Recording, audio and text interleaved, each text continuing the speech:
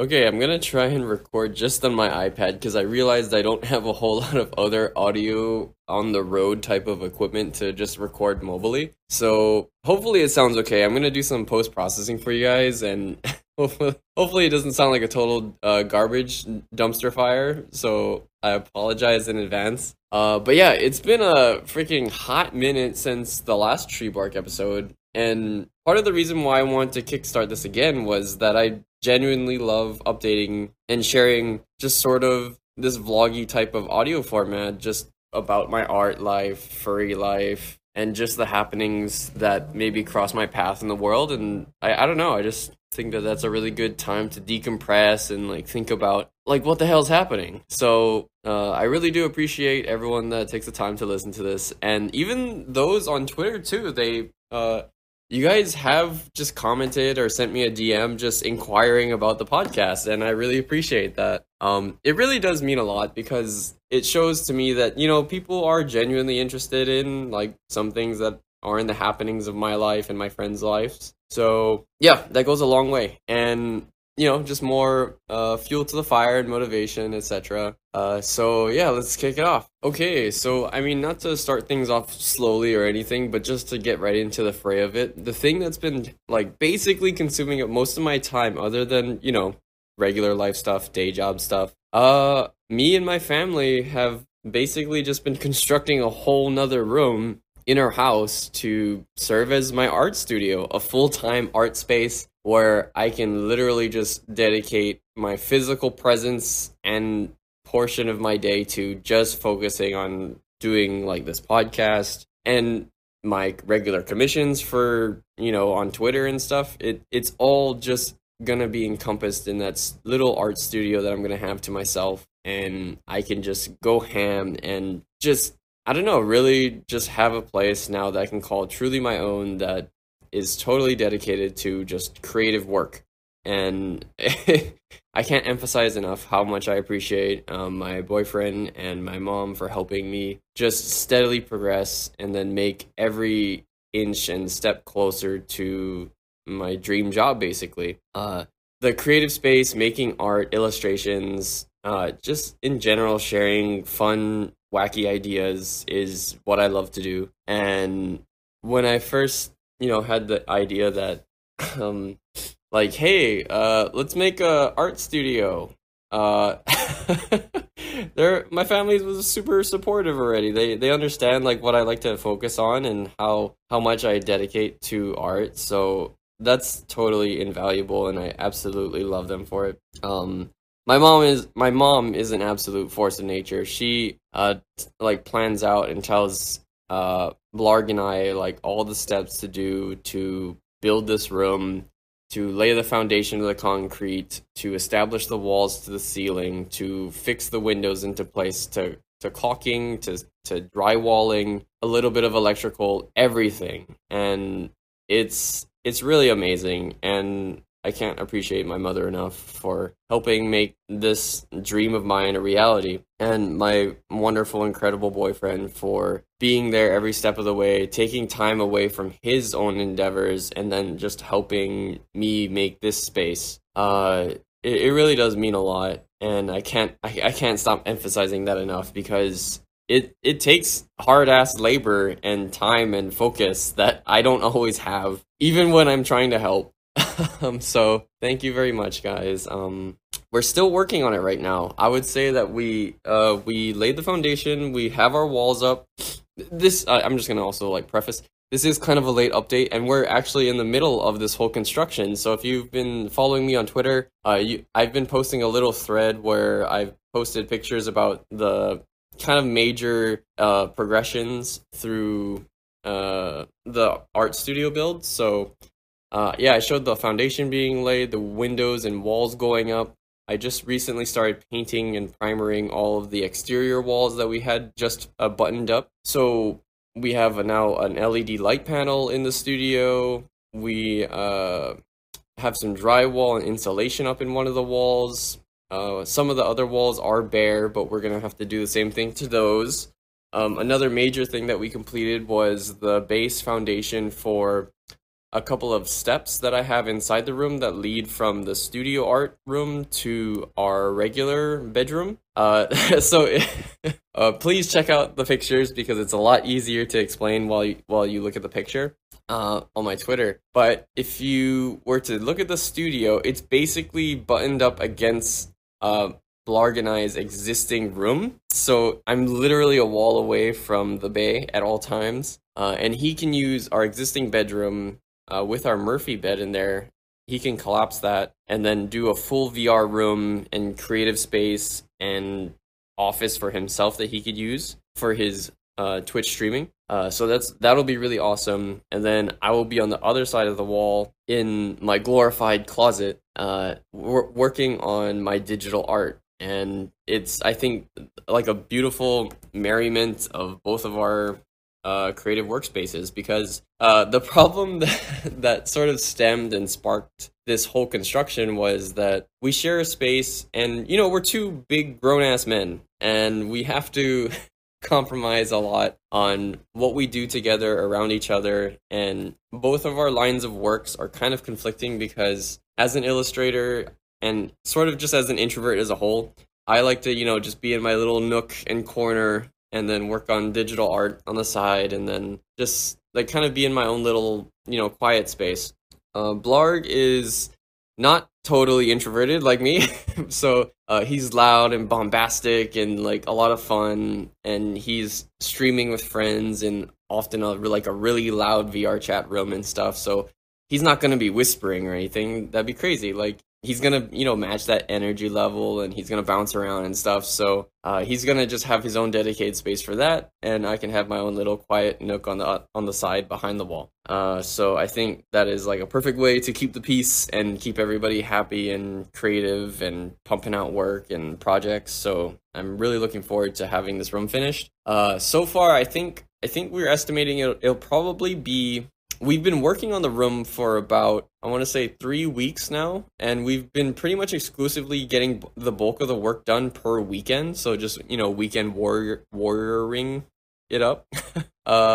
Yeah, and I think we've only got a couple more weekends left for basically 80% of the work to be done, completed. And then the rest would be like flooring, buttoning up the molding trims on the inside, painting the drywall, etc. But by and large, I only see like maybe a month or two more until I could fully establish and start recording these podcasts and doing art and pumping out illustrations from that studio. And I'm totally I'm just totally stoked and hyped and stuff. And if you've been wondering like where most of my mind, time, and stress and just focus has been, it's just been on the studio. I do have a couple of commissions that I have to keep updating, and I am getting slow progress on those when I have time and mental energy.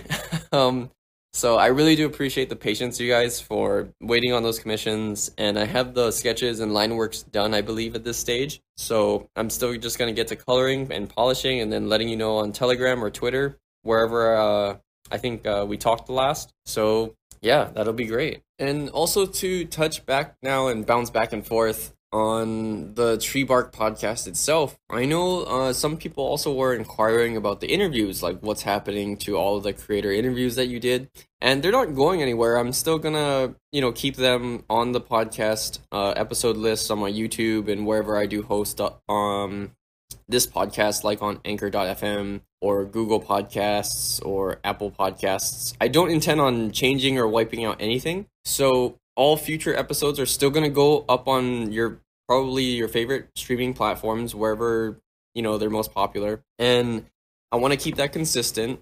But in terms of having just the interviews and consistency and veracity that I had before, I was trying to schedule those like every weekend. And if possible, like that'd be awesome if I could do that. But we'll see if I have just the mental kind of workspace to just schedule and do those and execute consistently. But at the very least, I think, like I'm doing now, if I have my iPad or my microphone at home to just record an episode, I think a weekly thing would be really nice. Even if it's short, or if it's like an hour or 2 hour long podcasts, or even a 10-minute long podcast, I think that's still worth sharing. So I don't intend on ever stopping this podcast or deleting it in any way. I'm just going to try and do it when I can and when I'm mentally healthy and the people around me are, a-okay. So yeah, those are my thoughts on just the tree bark as a whole. I would like to set up some more artist interviews, or if somebody wants to come on and chit chat and talk story, I would more than be happy to be down and then like learn about somebody new or what's the happenings, especially in the furry spaces or like the convention spaces that I like. I don't know. There's just so much to talk about with other local furs and furs from across the seas. So I really appreciate, talking and socializing more through that. Yeah. Okay, so that was most of the housekeeping things that I wanted to hit and update you guys on. As far as like I don't know where I was going with that, but now I can just take it a little bit more chill and just like kind of mention some things that I got going on the side. And I've been having a wild time with eBay. I have sort of this love-hate relationship with eBay because I find a lot of cool crap that I really like, and they start off at really good deals, and then they just totally spiral off into just the nature of bidding and just how people seem to just pump up the prices just for the sake of it, but I don't know if they really want it as bad as me, so then I bid against them, and oh my god, and then when you end up winning, you still feel like you kind of lost a lot more than you gained at the end of the bid on eBay. So, I don't know, I'm kind of beating around the bush at this point, but okay, I have just a little tiny obsession with collecting DS games and Nintendo 3DS stuff as a whole, because I think the Nintendo 3DS is like my favorite handheld console and just probably console ever. I don't know why. I'm a big fat Nintendo nerd and I'm shameless about it. And I'm an even bigger furry. So if you combine those two things, you get Sora Torobo on DS, and that is I think pretty much a hidden gem amongst a lot of the DS games back in the day, because I didn't even hear about it as a kid. Sora Torobo, it's a Japanese amalgamation of just Sky and robots, but they do such a phenomenal job at making it furry, because all the characters, the enemies and whatnot, are basically anthropomorphic cats or dogs, and they look so well done, and like the art is so good, the 3D graphics for a DS now. Like, you can tell how much the studio poured their love and time into it. And when you combine all that, you get me bidding on the game for $350. So, anyway, I won that bid. And I would say that I got a deal for it because the median price for that game goes for $400 to $500. And that doesn't make me any more embarrassed or shameful that I still spent that much money on it. I was kind of skirting around this with the BF, and I was trying to figure out a way to justify spending that much money on a 20-year-old DS game, or like 10 years old. But it's it's one of my most ungodly purchases that I've ever made, and I'm still waiting on it from the seller on eBay, because this was about a week ago, and I think they're just about to ship it. I should be getting it within the next week, but I'll let you guys know. I have played this game before, so I know it's good, and I'm not just like, I don't know, just being a total trash furry and then spending the big bucks for no reason other than, ooh, that's hot.